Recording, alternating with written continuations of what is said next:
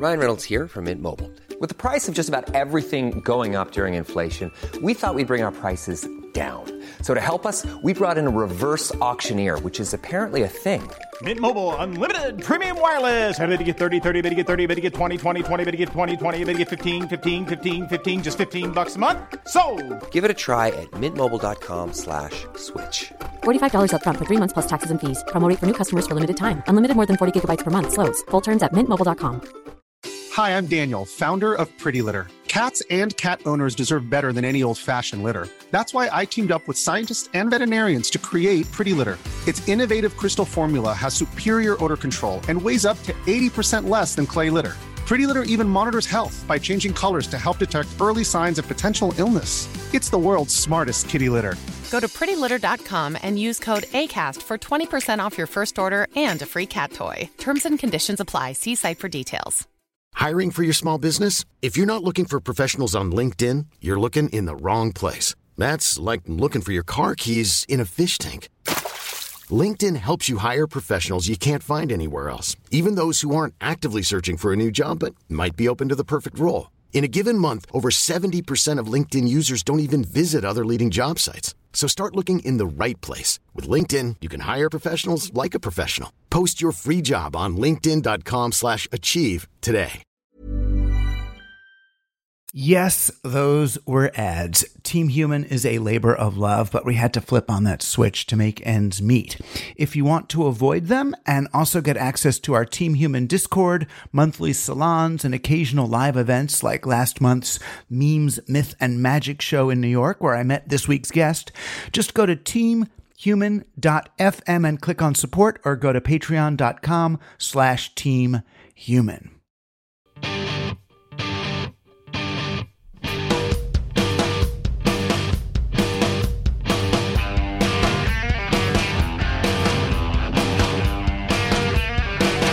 You're on Team Human, Conscious Intervention in the Machine, a celebration of the collective spirit that makes playing together so much more fun and productive than going it alone, a refuge for those untethered by the mass delusion and looking for the solace of mutual support. We are here for each other. I'm Douglas Rushkoff, and I'm on Team Human. Playing for Team Human today, the singer, songwriter, and producer behind Zola Jesus, Nika Danilova. That's like psychic.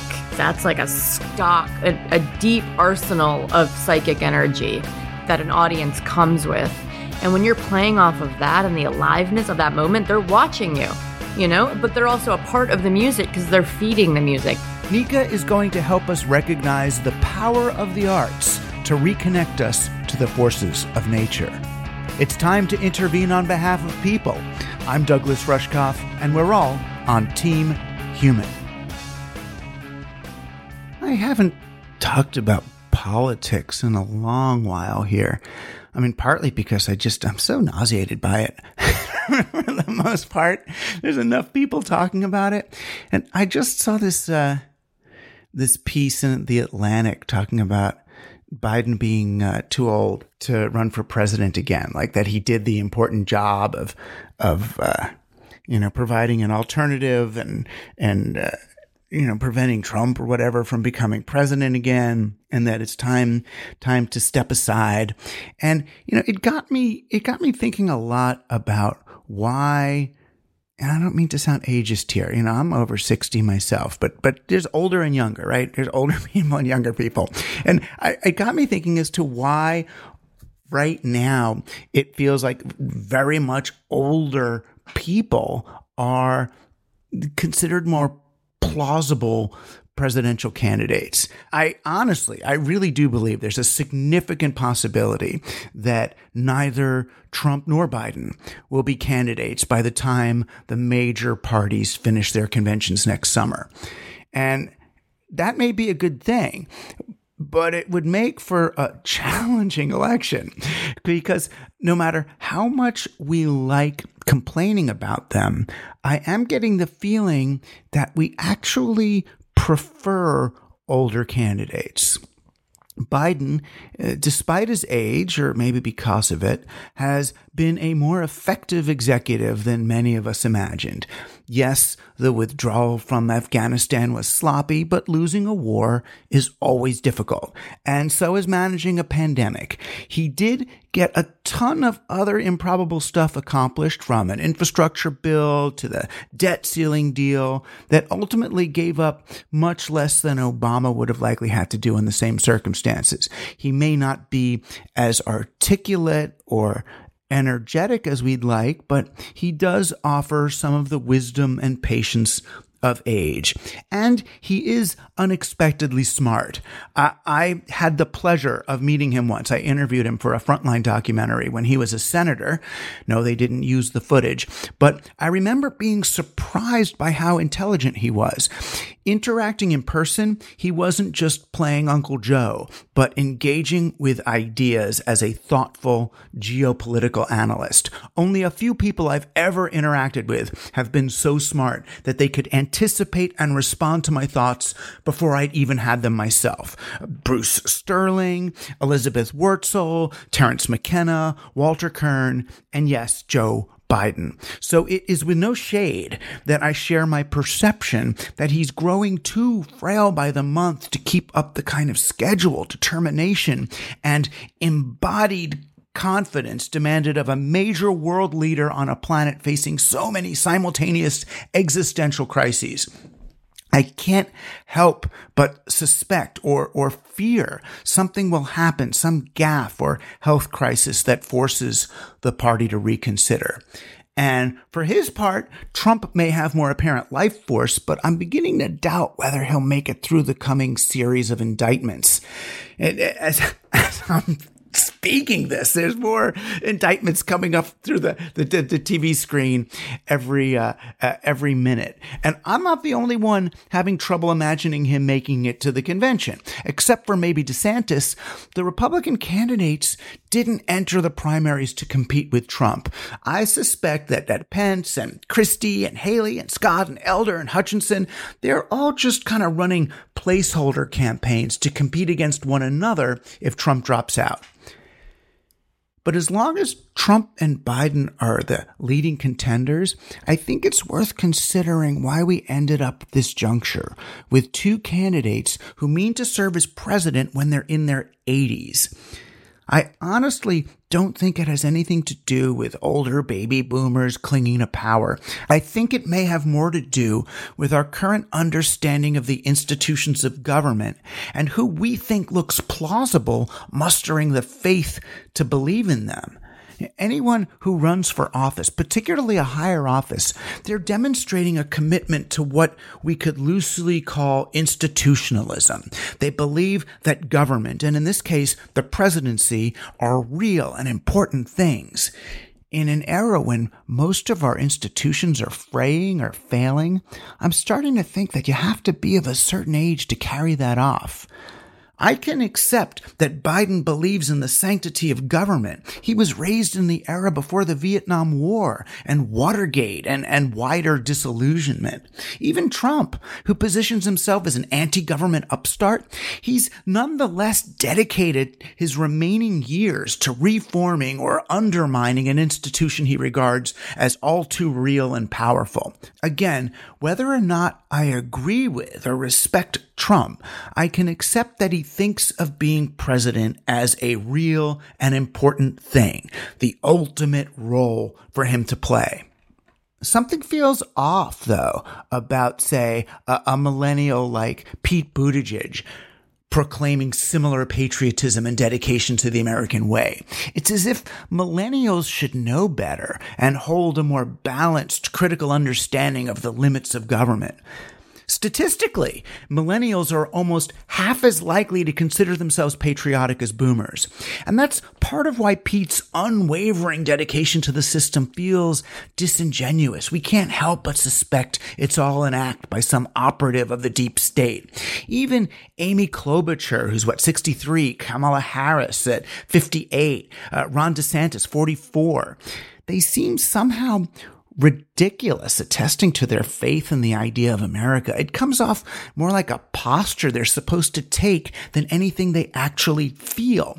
And if they do take their pep squad antics seriously, that's almost worse. I think the good news here is that the inability of younger candidates to project unwavering faith in the institution of government or the manifest destiny of America, it could mean we're finally ready for a more mature, balanced, and realistic approach to governance. Candidates can no longer be held to the boomer ideal of America in order to be taken seriously as contenders for office. In that sense, it's time for us all to grow up. Actually, if either Trump or Biden do drop out, we could see some real surprises. With so many Trump pretender candidates splitting the MAGA vote on the right, a more traditional candidate like Chris Christie may be able to win. Meanwhile, if all the usual contenders jump in on the left, we may see an upstart like, Robert Kennedy Jr. form a new base and then take the nomination from those split moderates, much like Trump did in 2016. Then, even if for all the wrong reasons, political parties may finally get serious about ranked choice voting.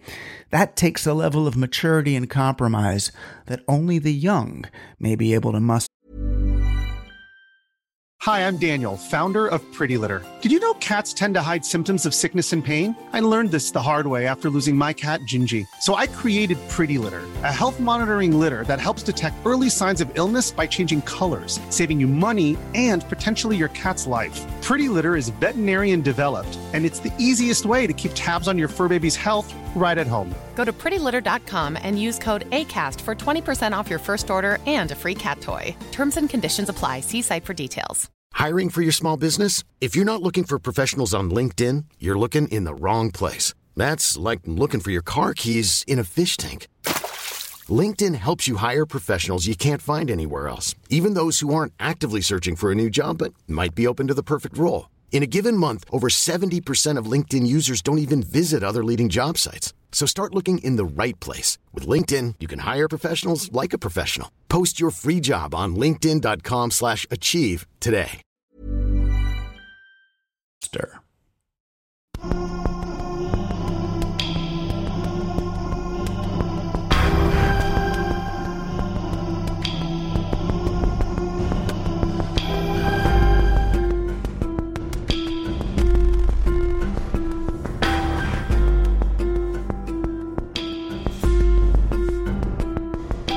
Count the words inside my head. I can't believe I'm barely breathing.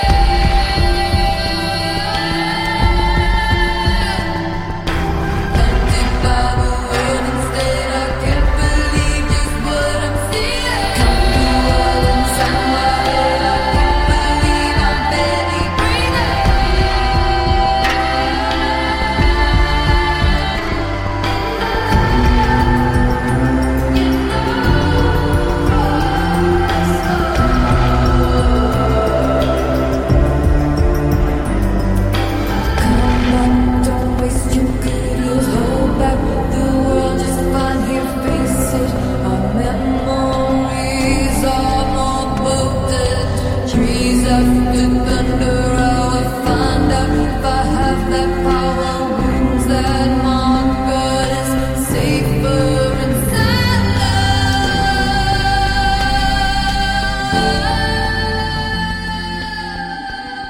That was Ephemera, a track off the new Zola Jesus album, Archon, created by today's guest, Nika Danilova.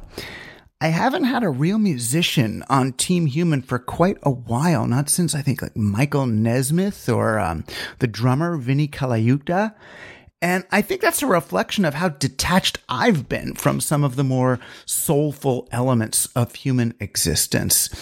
It's easy for that to happen these days, particularly as money and technology seem to conspire to keep us off balance and detached. But the minute I met Nika Danilova a couple of weeks ago at the Memes, Myth, and Magic event in New York, I felt an overwhelming awareness of having found one of the others.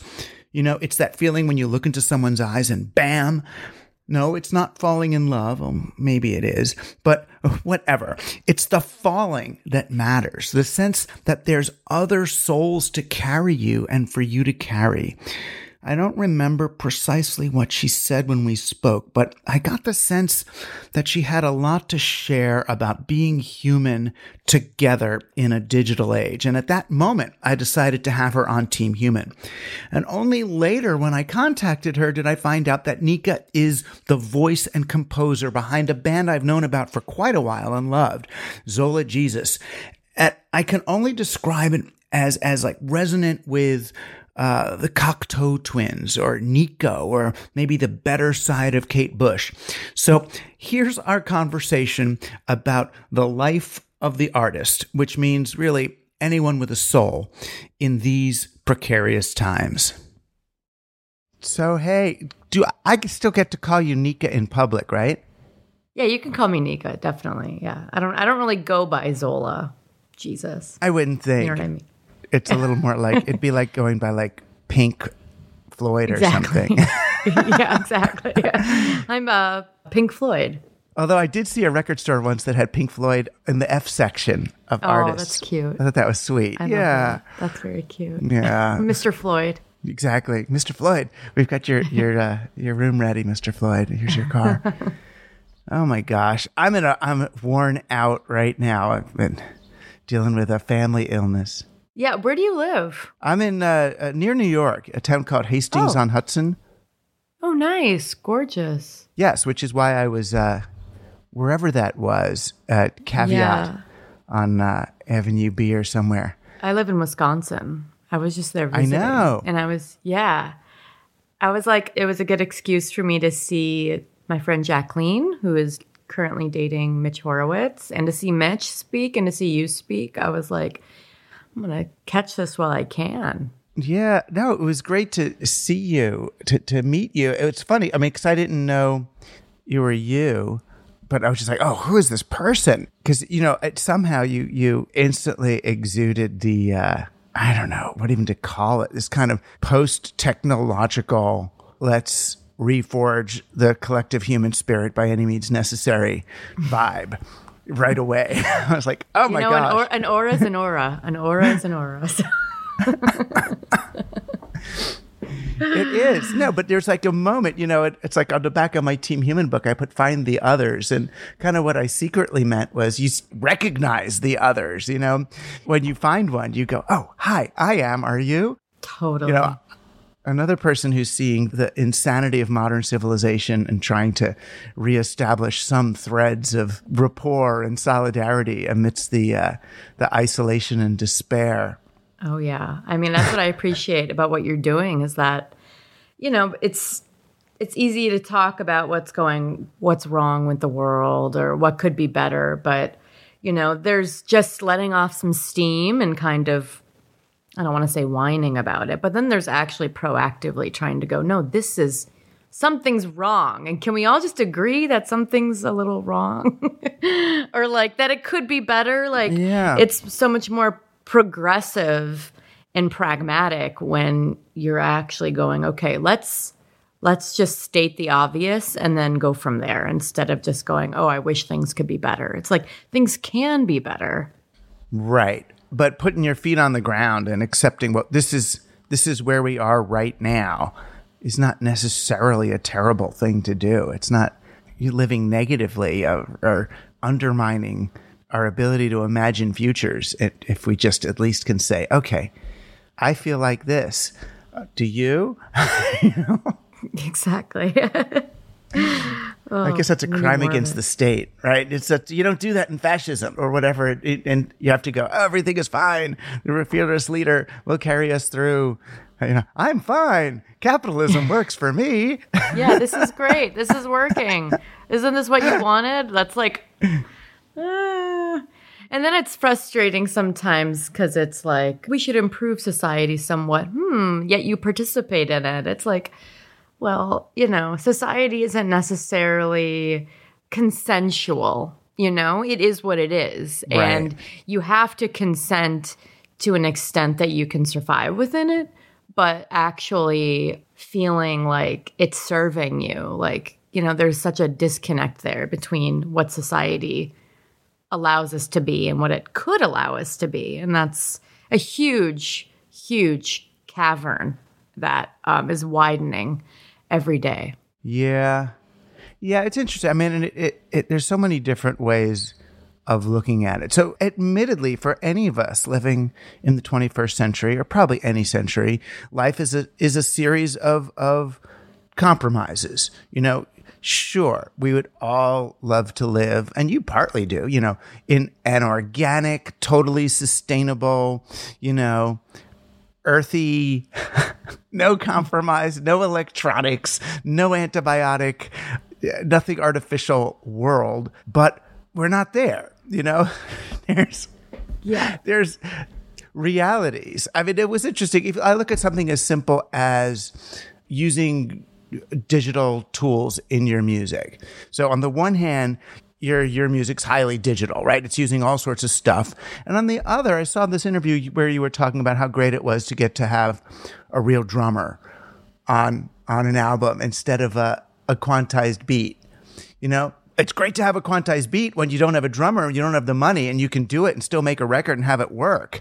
But, you know, the organic human rhythm person is in this whole other level. There's so much to unpack there. I mean, and okay, so I'll start out by saying, yeah, I live in the woods in a very rural area in north central Wisconsin, and it is extremely, I would say, cultureless, aside from the inherent Northwoods hunting kind of like backwoods culture. There isn't a lot of culture here. And so this is where I grew up, and I became, from a very young age, as soon as I had dial-up internet access, an internet person, because it allowed me to access other worlds. And so I do have this affinity and reverence for technology in as much as it allows us to find the others, you know, like you said. Yeah.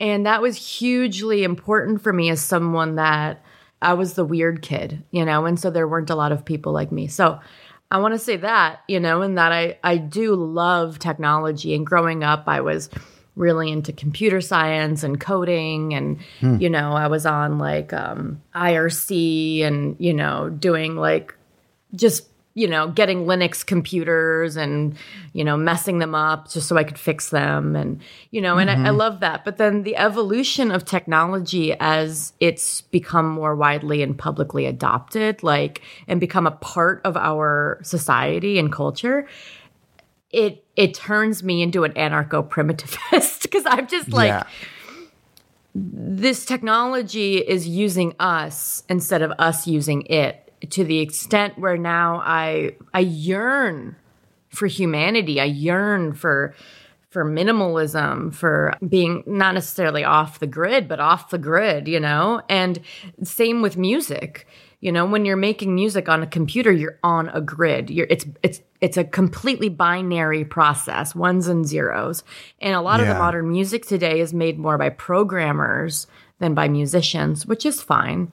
But, you know, I grew up walking through the woods and singing and making up songs and, you know, being completely off the grid musically and physically. And so as I learned to make music on the grid with computers, because that enabled me full autonomy as a solo musician to play drums, to play bass, to play keyboards, you know, I could do it all. Right. But I, you know, as my skills grew and as I grew as a musician, and, you know, I'm an operatically trained musician, I just lusted over the human, the bodily aspect of music that is completely untethered from technology. Like, the technology of singing is the voice. Like, it's its own technology. And the way that we sing into these microphones that have their own sort of art form. And then the auto-tune, which I refuse to use,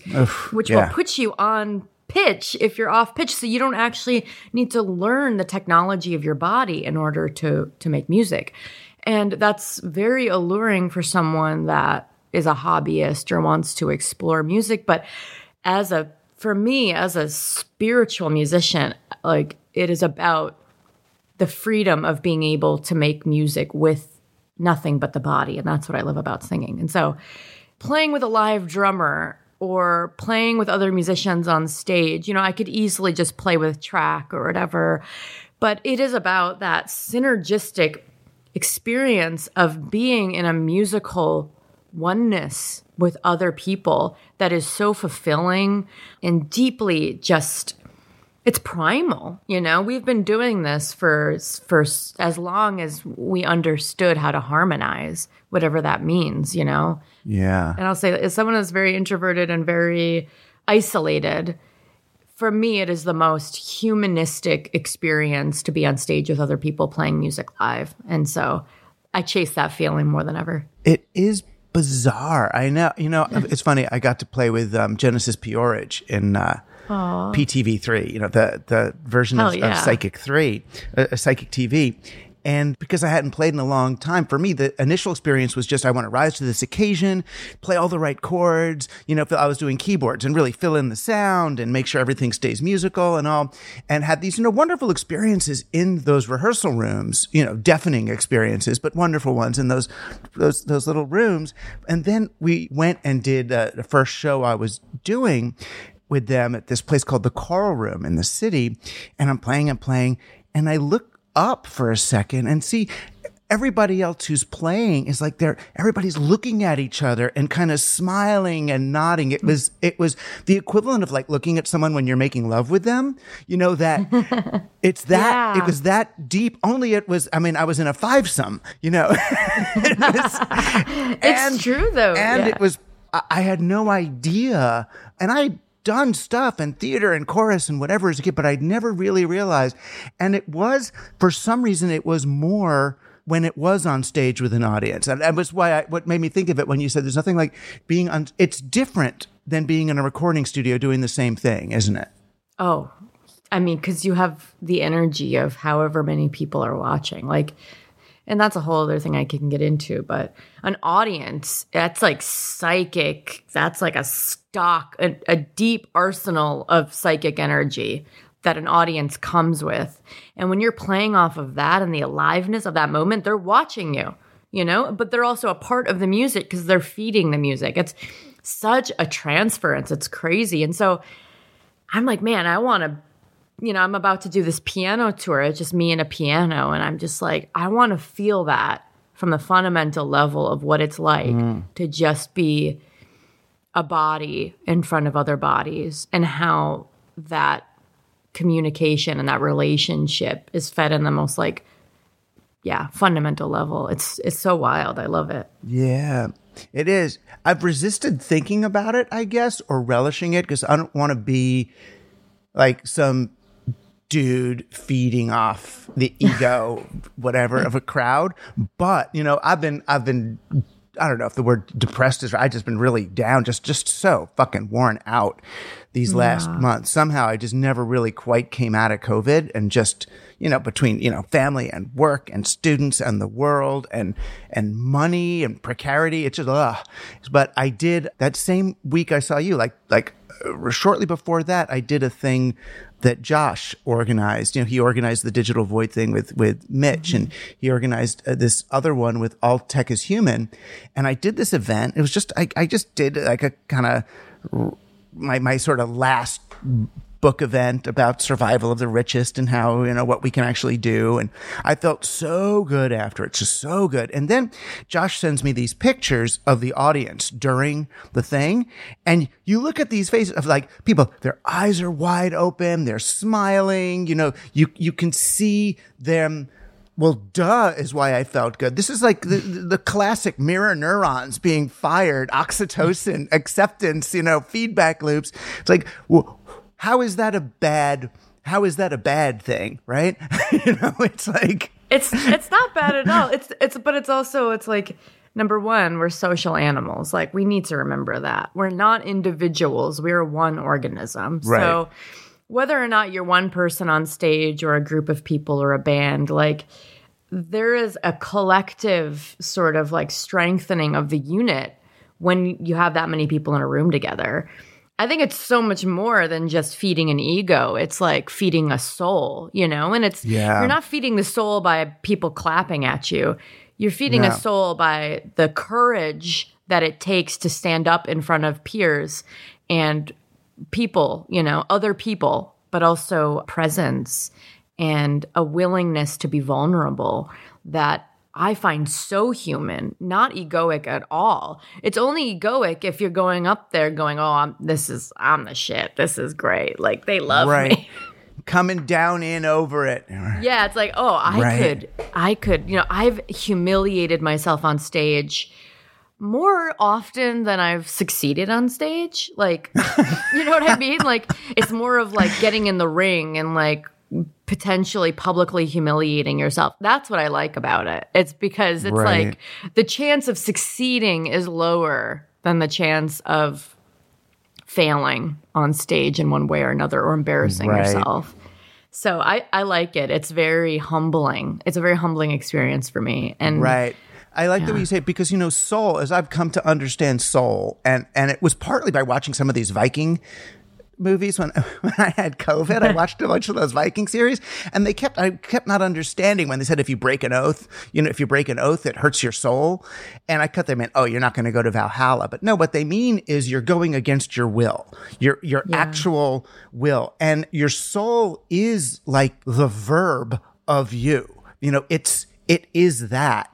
And so to be able to express, to activate soul, to manifest, is so vulnerable. This really is me. This isn't me manipulating you. This isn't me using tech on you. This isn't me trying to persuade you of something. This is just me, and that's what happens. That's the interesting thing about your music, or one of the interesting things about it is that's so unexpected about it is it's so like you take even just opening song on Archon called Lost.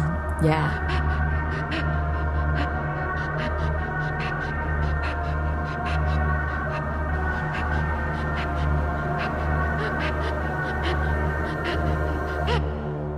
In my words I found my word to be spoken both must start.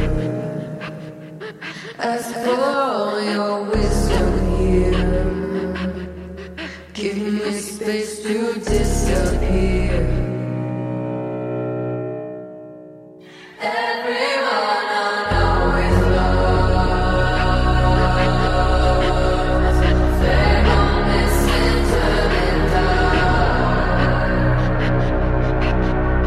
We keep walking through the week.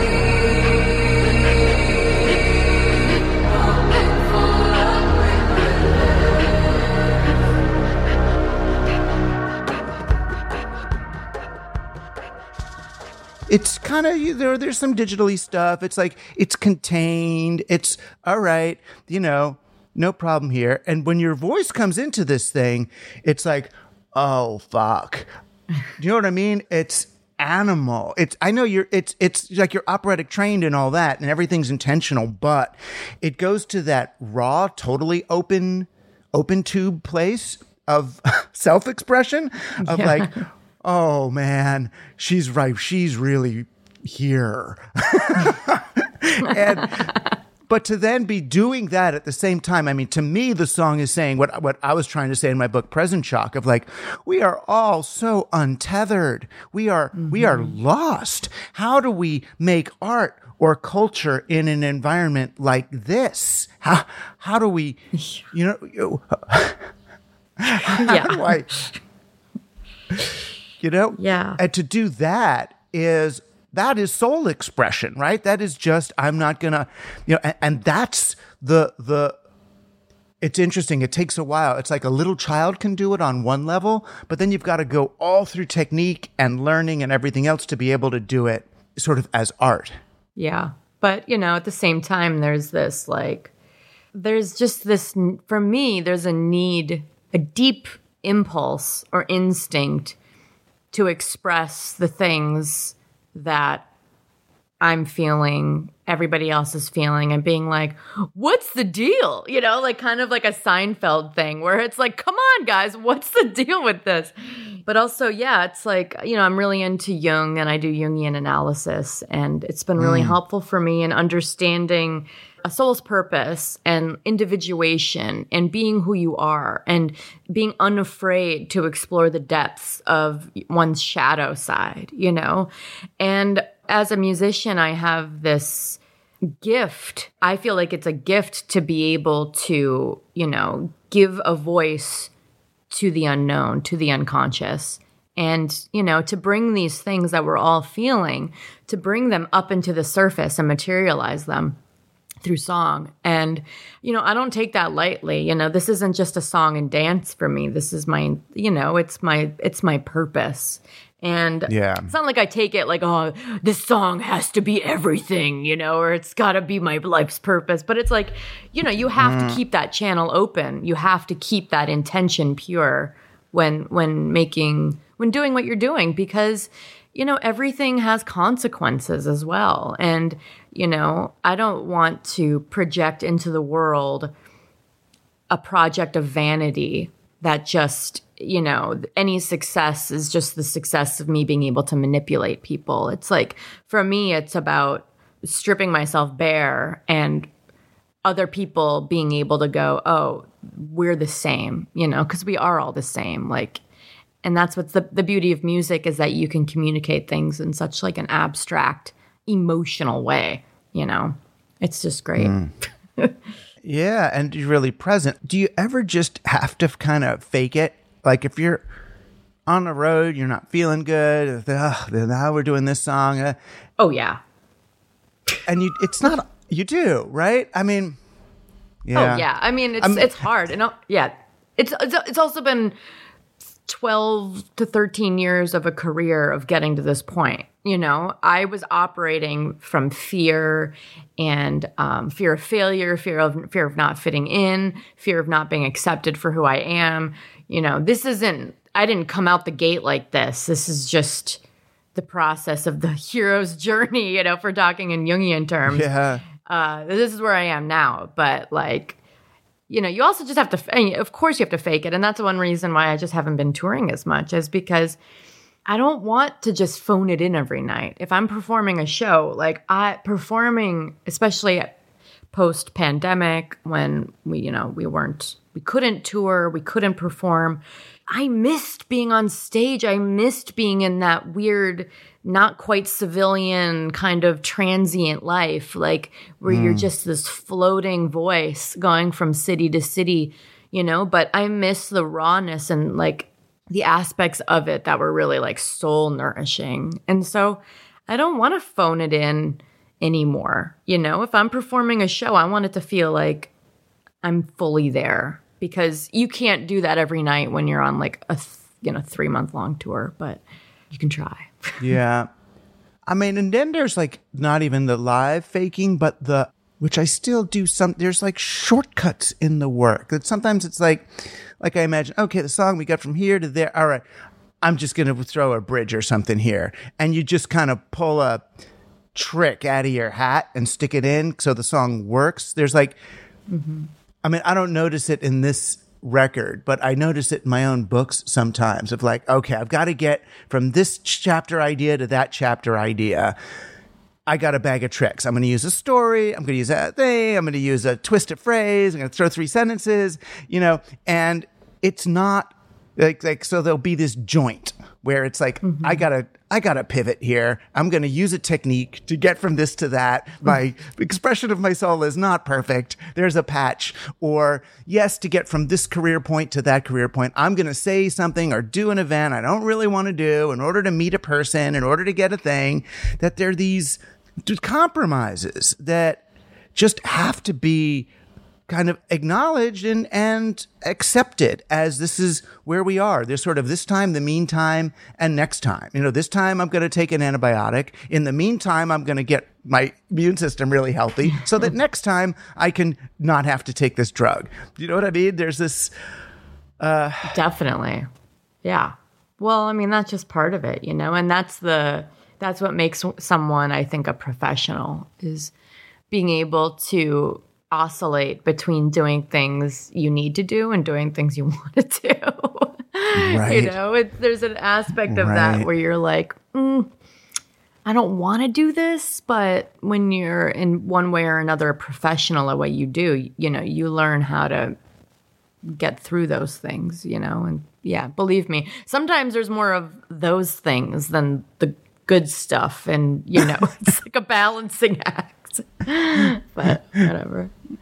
So the name of this record, I mean, I was really silly. First, I heard Archon, and I thought of the place where the Joker gets put in Batman, the Arkham Asylum, which actually isn't a terrible image to have listening to it the first time, as if it's all different cells in the asylum shouting for comfort. But Archon is it's like this Greek god, right? It's like isn't it kind of an evil Greek god? Well, the term Archon that I'm using is in reference to like the Gnostics, the Christian mystics. They were called the Gnostics. And within Gnosticism, they believed that it's a whole mystical lineage of kind of the birth of the world and everything. But that there are these archons, is like this pantheon of like evil forces that are leading humanity astray and kind of manipulating and exploiting the weaknesses of man. And so it's kind of like a journey to overcome these archonic forces in order to, you know, try to be a good person, to find like the good in humanity against, you know, the odds of the archons.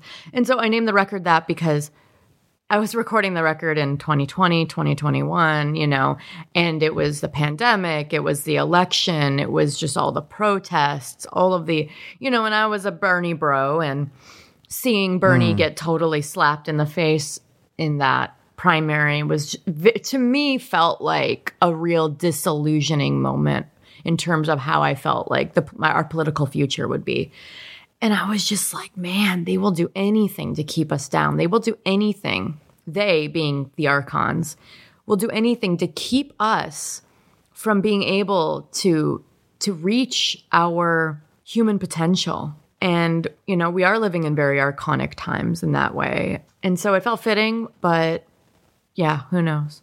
Well, it's weird, you know, and I've spent a whole lot of my career, I guess, trying to identify the origins and functioning of the archonic forces, right? So, you know, and for me, like you, I love the early internet and playing with this stuff and opening up, you know, K-Pro computers and the whole cyberpunk, early artsy, crazy, psychedelic net. And then I see Wired come along and I go, okay, so the Archon is capitalism. It's people, it's these dudes wanting to make money and invest and extract and all that. And I blame that for a while. And then I see now these kind of what they're now calling them TESCREO, my mindset people, my survival of the richest tech bro, Muskie and Peter Thiel people. I go, okay, it's tech. This. Then I go, well, where did the tech? It's science and Francis Bacon and the domination of nature. But then I can go back into my Judaism and my Torah and say, oh, well, look, it's Pharaoh and domination of humans and domination of the land with agriculture, trying to get more out of land than the land really wants to give. And I mean, as a good, you know, I guess, you know, Bernie lefty anarcho-syndicalist, maybe I'm a Marxist, I don't even know anymore. I want to blame these sort of political, economic, business forces, but I get the feeling maybe I'm being a little bit too almost deliberate, and that you're tapping, or maybe it's because you're an artist and I'm more of this sort of semi-social scientist type, but that you're tapping into the sort of more Jungian primal, that this is not the result of a corruption of human nature, but maybe this is some more primal thing that's really there that we got to work with. Yeah, I mean, well, first of all, I'll say agriculture is technology. You know what I mean? Yeah. Like this. Yeah. Don't even get me started on tech bros, first of all. Don't even get me started on people who love to talk about artificial intelligence, like it's actually intelligent or artificial. Anyway, but like technology, in my opinion, technology, and this is kind of from like an anarcho-primitivist, like Zerzan kind of perspective, you know, that has been, I don't want to say corrupted, but like, I feel like technology is an ability for us to manipulate things. And, you know, it can get I can go very mystical with this or very practical on a practical level. Yeah, agriculture is technology. A hammer is technology. You know, a club is technology. These things allowed us to survive and flourish. But at the same time, our over-reliance on them is what's, I think, corrupting us, because we go, oh, we need this technology to survive, otherwise we won't survive.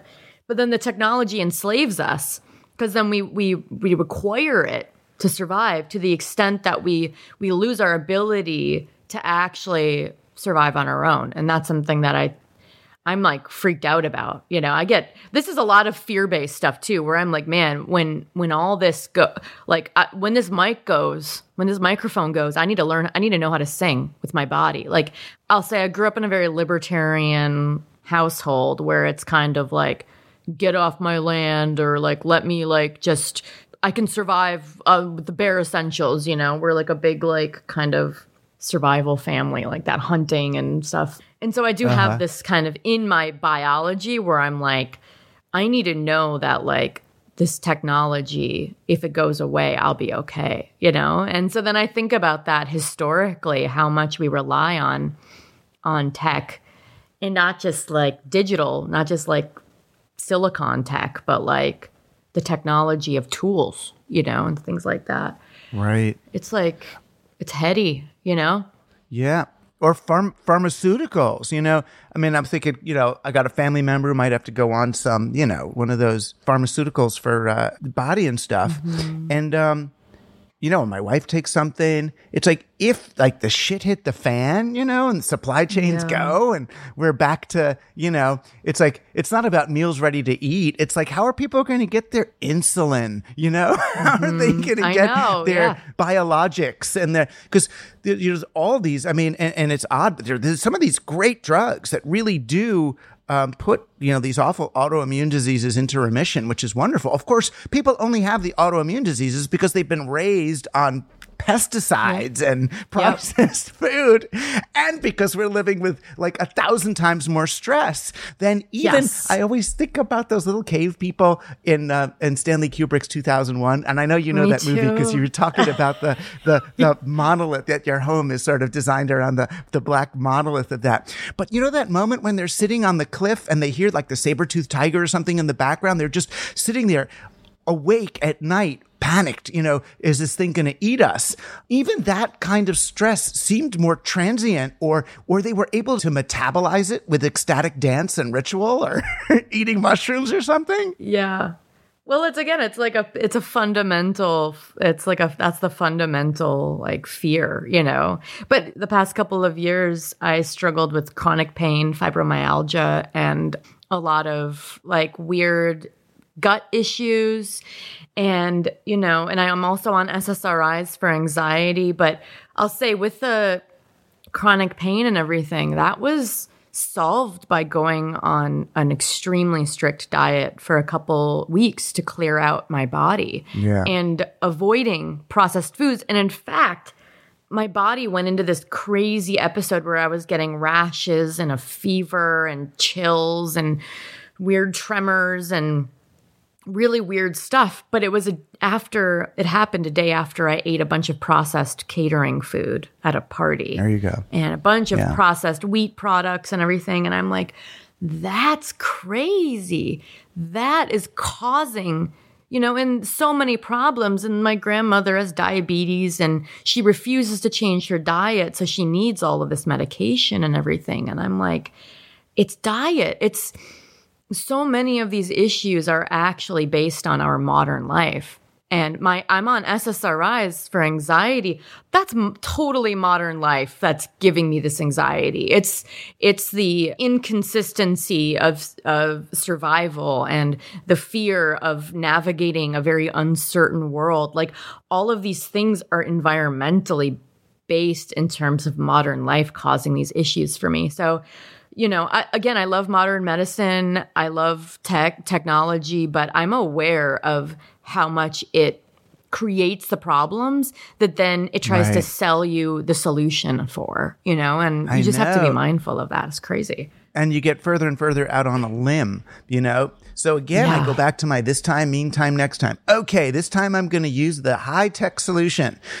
I will install the app that meditates me so I cannot look at the other app. But this is a path toward just sitting on a cushion, in the woods. And it's tough, and that's why that's why it's funny. I kept thinking about compromise.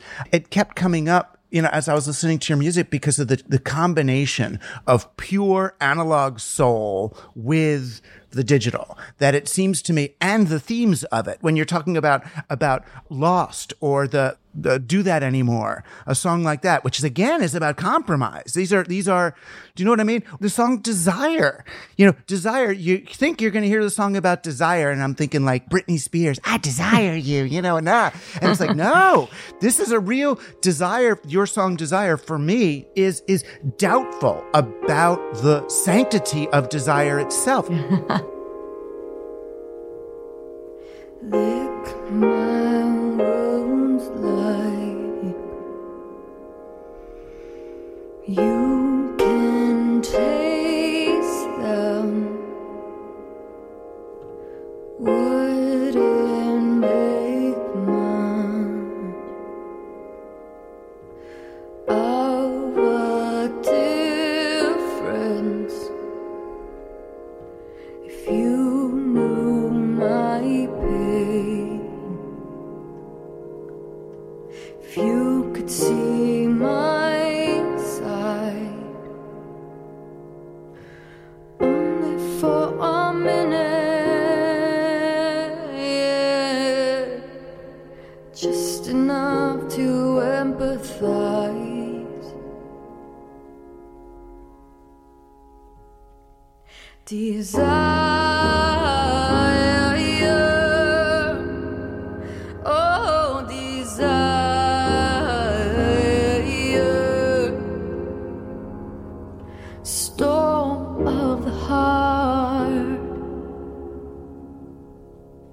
Storm of heart,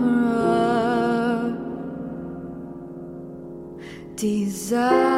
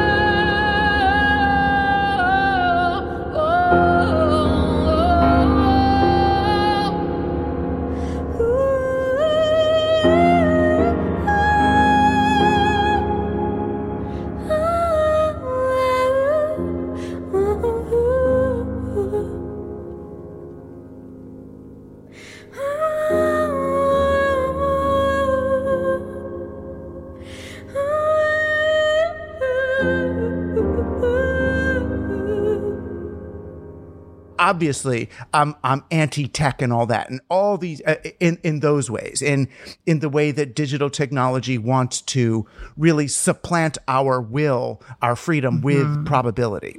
That's what I was talking about, that that night at Mitch's thing, this idea of, auto-tuning our choices even. I mean, that's what AI does. This is the most probable answer to your query. Go with that. And as people and businesses do that, we just end novelty, because finally, how can you do what thou wilt? How can you experience and express your desire, your soul, when you are following the instructions? You kind of can't. What would Schopenhauer say? It's crazy. That should be a new bracelet. Yeah. I know. Yeah, what would Schopenhauer do? That I would tattoo on my body. I was like, look at it on my wrist every day. Yeah, I mean, it's crazy, and it's maddening sometimes, and it's crazy making if you're like, am I making these choices, or is the algorithm making these choices for me? Yeah. And, it was actually a big moment for me, because I was like a big Twitter user, because I'm a total nerd, and I loved just spouting off on Twitter for years and years, not realizing that it's probably deeply harming my music's reputation, but thought I needed to do it because... you need to be at the town square. You need to be where everybody is. You've got to engage with the times, man. You've got to adapt. Well, and labels, anybody who wants to put you on a label or book you in a place is going to say, well, what's her social media following? Exactly. You can't publish a book if you don't have a following. And only by using the platforms are you going to get engagement, are you going to get followers. So it's like this real catch-22.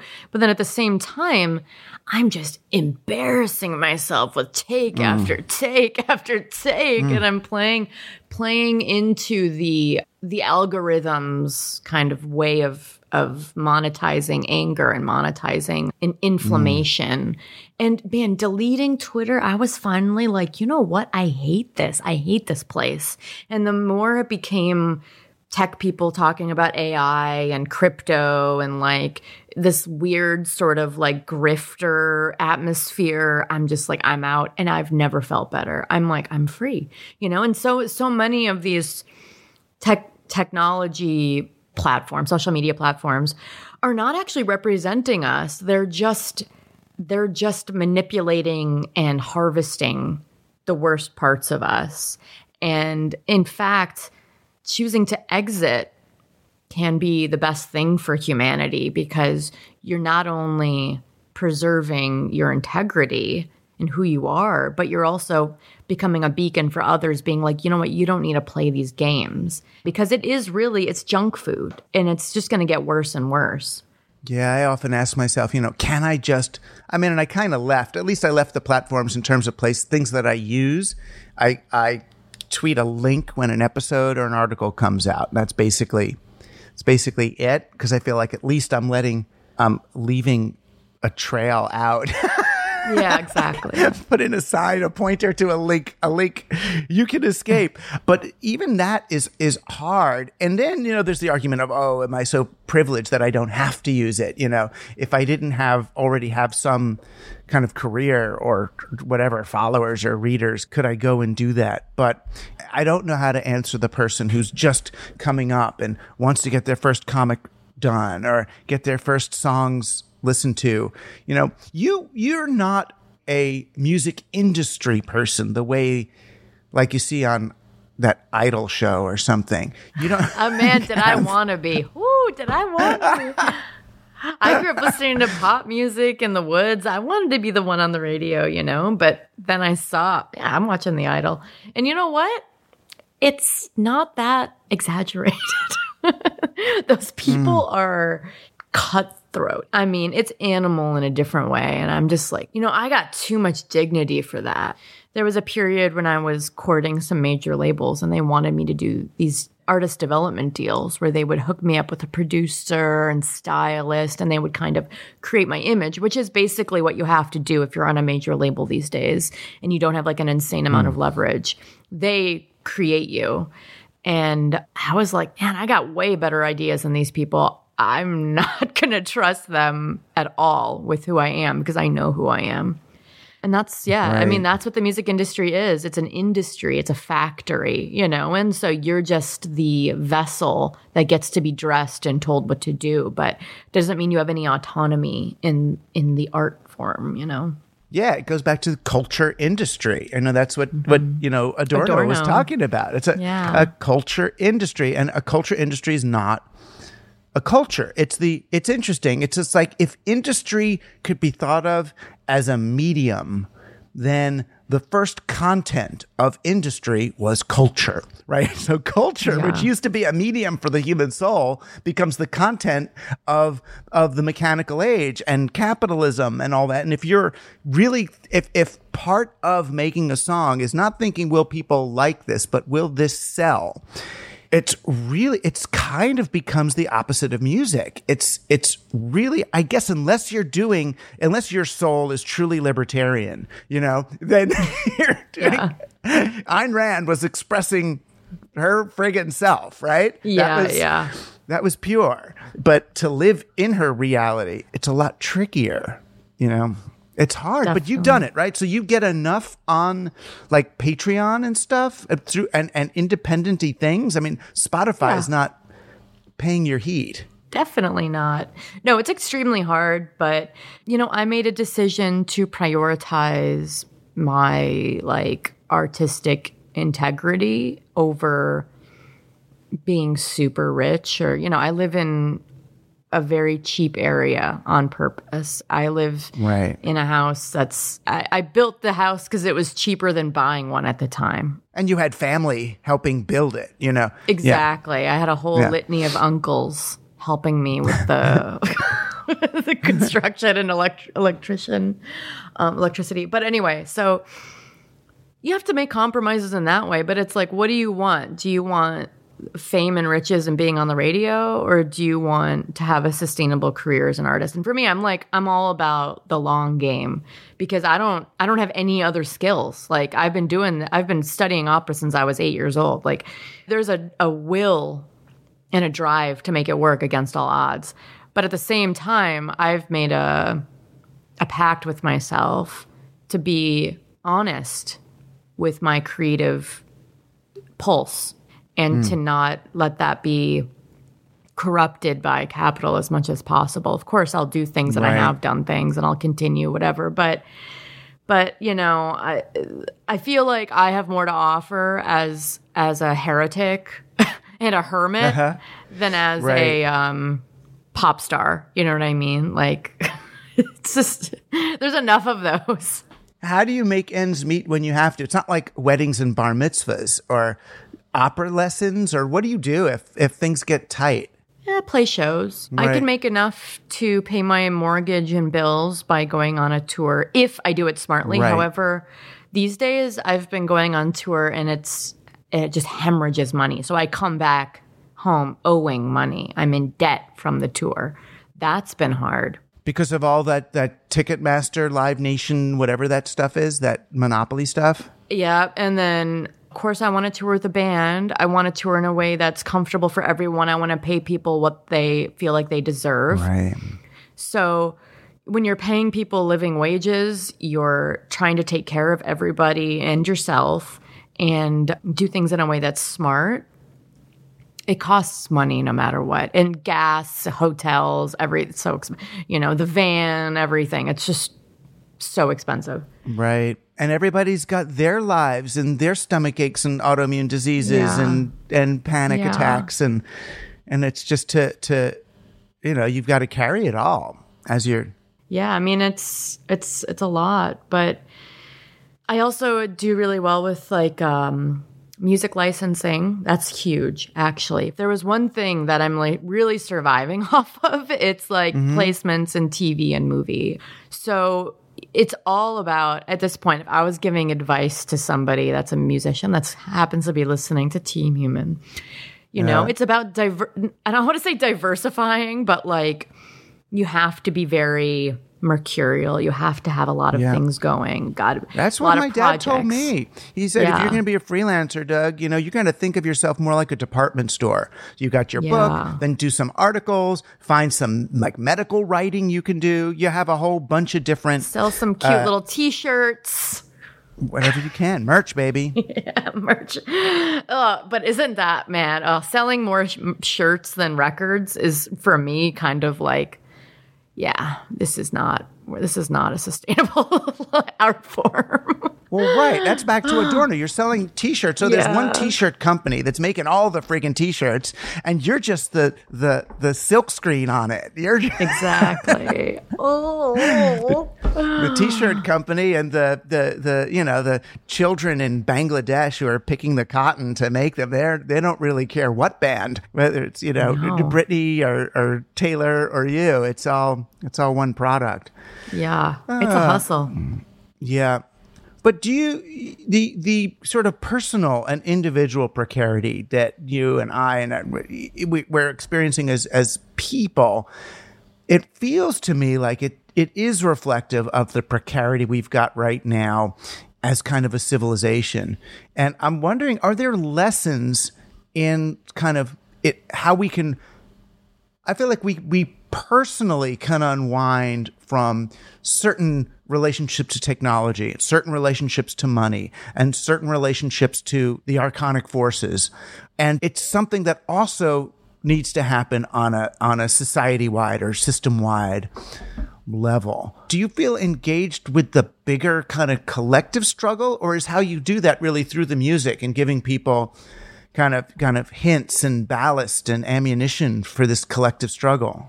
I think it's both, because it's something that fuels my music, but also fuels my non-music life, I like to think about different ways of being supported and supporting others. There's just so many other ways that we can be supported and support others in this world that goes beyond money. And that's something that I just try to think about. It's like, okay, what do I actually need, or what do I want?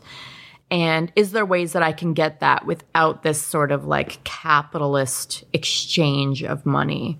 It can't just be somebody supporting me by giving, I don't want to say giving me those things, but there's got to be different ways of having this network of survivability and support beyond just, you pay me for a T-shirt and that allows me to buy my groceries or whatever. It's like, why don't we just start buying people's groceries? You know what I mean? Like, why don't we just start, like, why can't this network feel so much more holistic and embedded in our lives than just this, like, very capitalist labor trade? And, I'm not out here, like, inventing new currencies or, like, starting a communist adjacent platform or whatever. But, and the more removed I am from society living out in the woods, the more I go, why are things, I'll go to the city and I'm just like, why is everything so weird? Why is everything so complicated? Like, it doesn't have to be this way. Like, it just doesn't, so many things don't make sense to me in the way that society is arranged, because it's, why do we have so many roads and no trains connecting? Like in Wisconsin, there should be a train from Madison to Milwaukee. Then there is one from Milwaukee to Chicago. There's no trains connecting anything. There could be a train from where I live to Minneapolis. It's a straight shot, Well, maybe there were. Yeah, well, there maybe there were, but in my entire life of being here, there haven't been. And I'm just like, man, this sucks. Yeah. Anytime I even need to fly, I need to sometimes drive 3 hours to Minneapolis to fly. I'm like, I wish I could just grab a train, instead of driving. And so these things are just kind of, they fuel my anger, my kind of like Emile Saran anger at the world. Like, why is it this way? Yeah.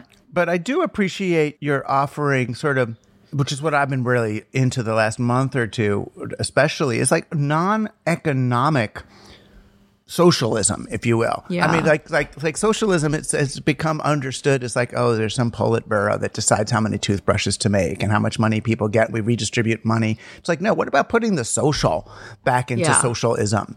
Just what is it to just be here for one another? If you are here, I mean, it sounds simplified, but like if you are really genuinely there emotionally and socially for your neighbor, then that neighbor is less likely to need SSRIs or as many SSRIs or as much psychotherapy or as much whatever, they're going to be less likely to get the disease. And it really does have, calculable economic impact, but it makes us then less dependent on these big central corporations. It makes us less under the influence of the Archon.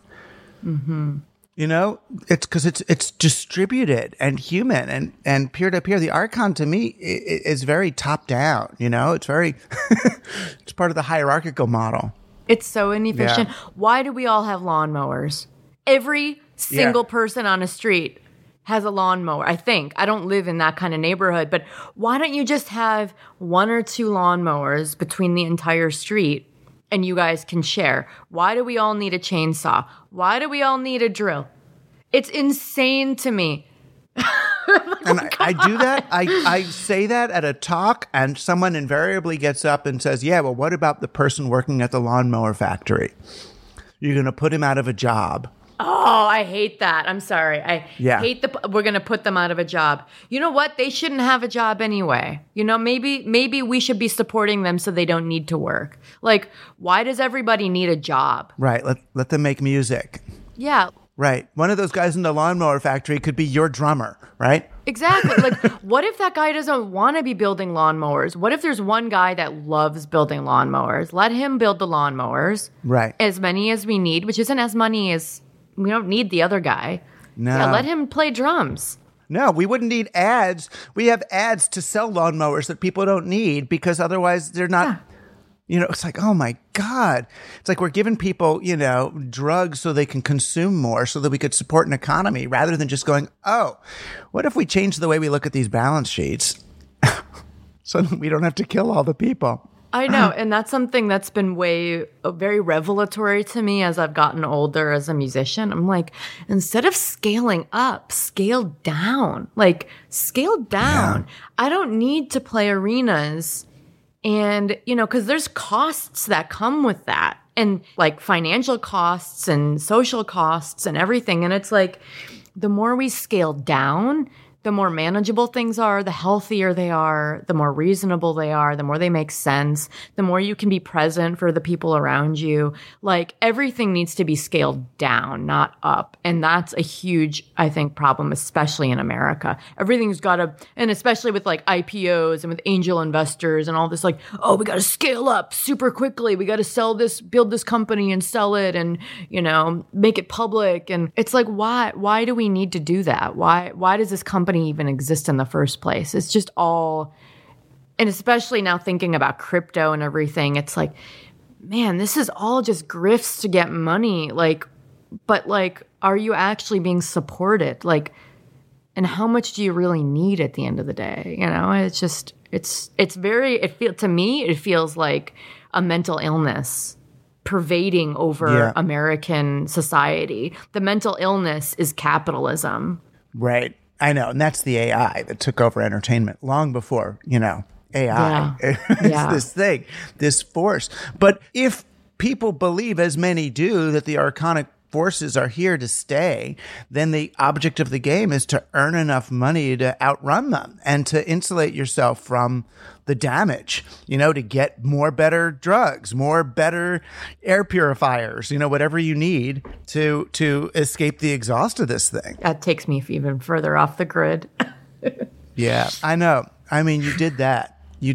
And there's pictures of your modest paradise online if people want to see it. But that's the thing. Yeah. It is like the natural world is paradise. It's paradise. And it's paradise because it's inhabitable. Like, it's paradise because it allows us to exist. And that is such a tenuous balance that I've the utmost respect for, because as we're seeing now, like, I'm in northern Wisconsin and it's too hot for me to even take a walk outside. And there was wildfire smoke from Canada for days and I couldn't go outside.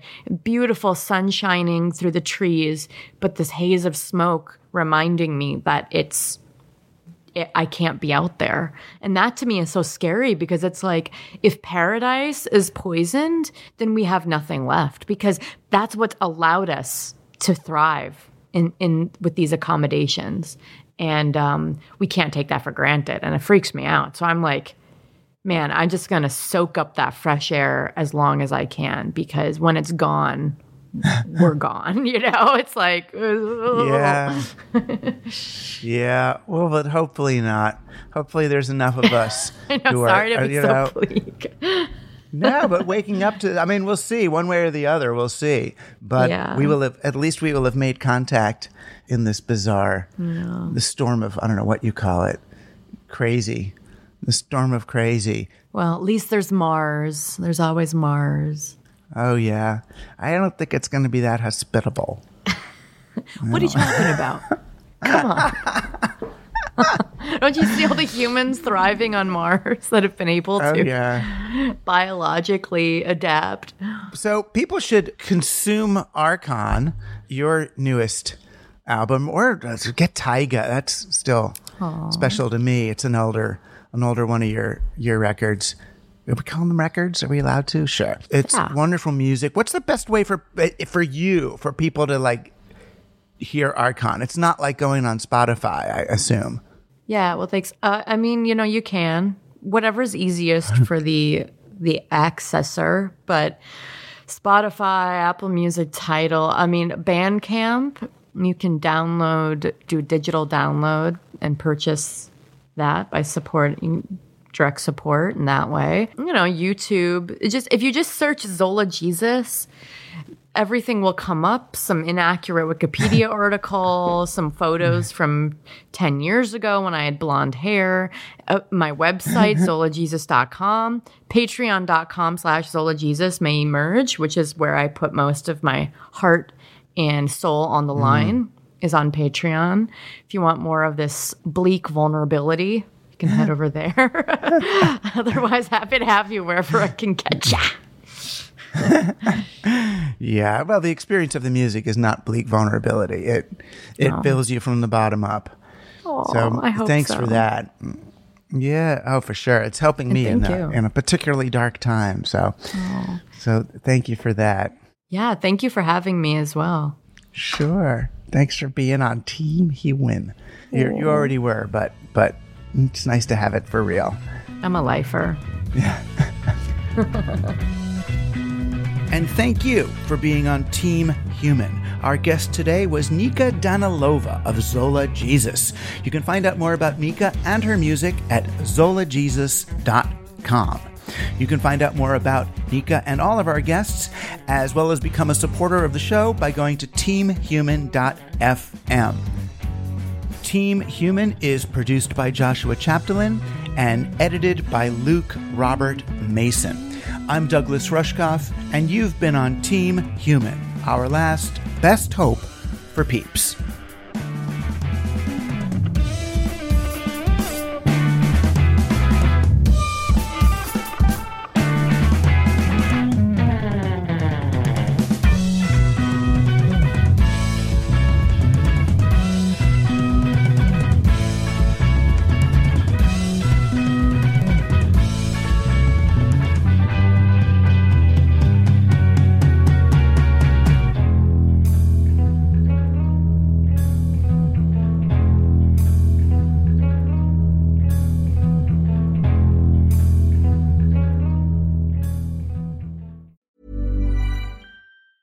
Planning for your next trip?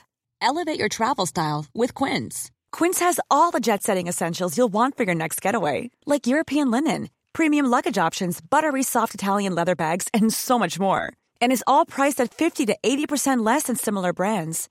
Plus, Quince only works with factories that use safe and ethical manufacturing practices.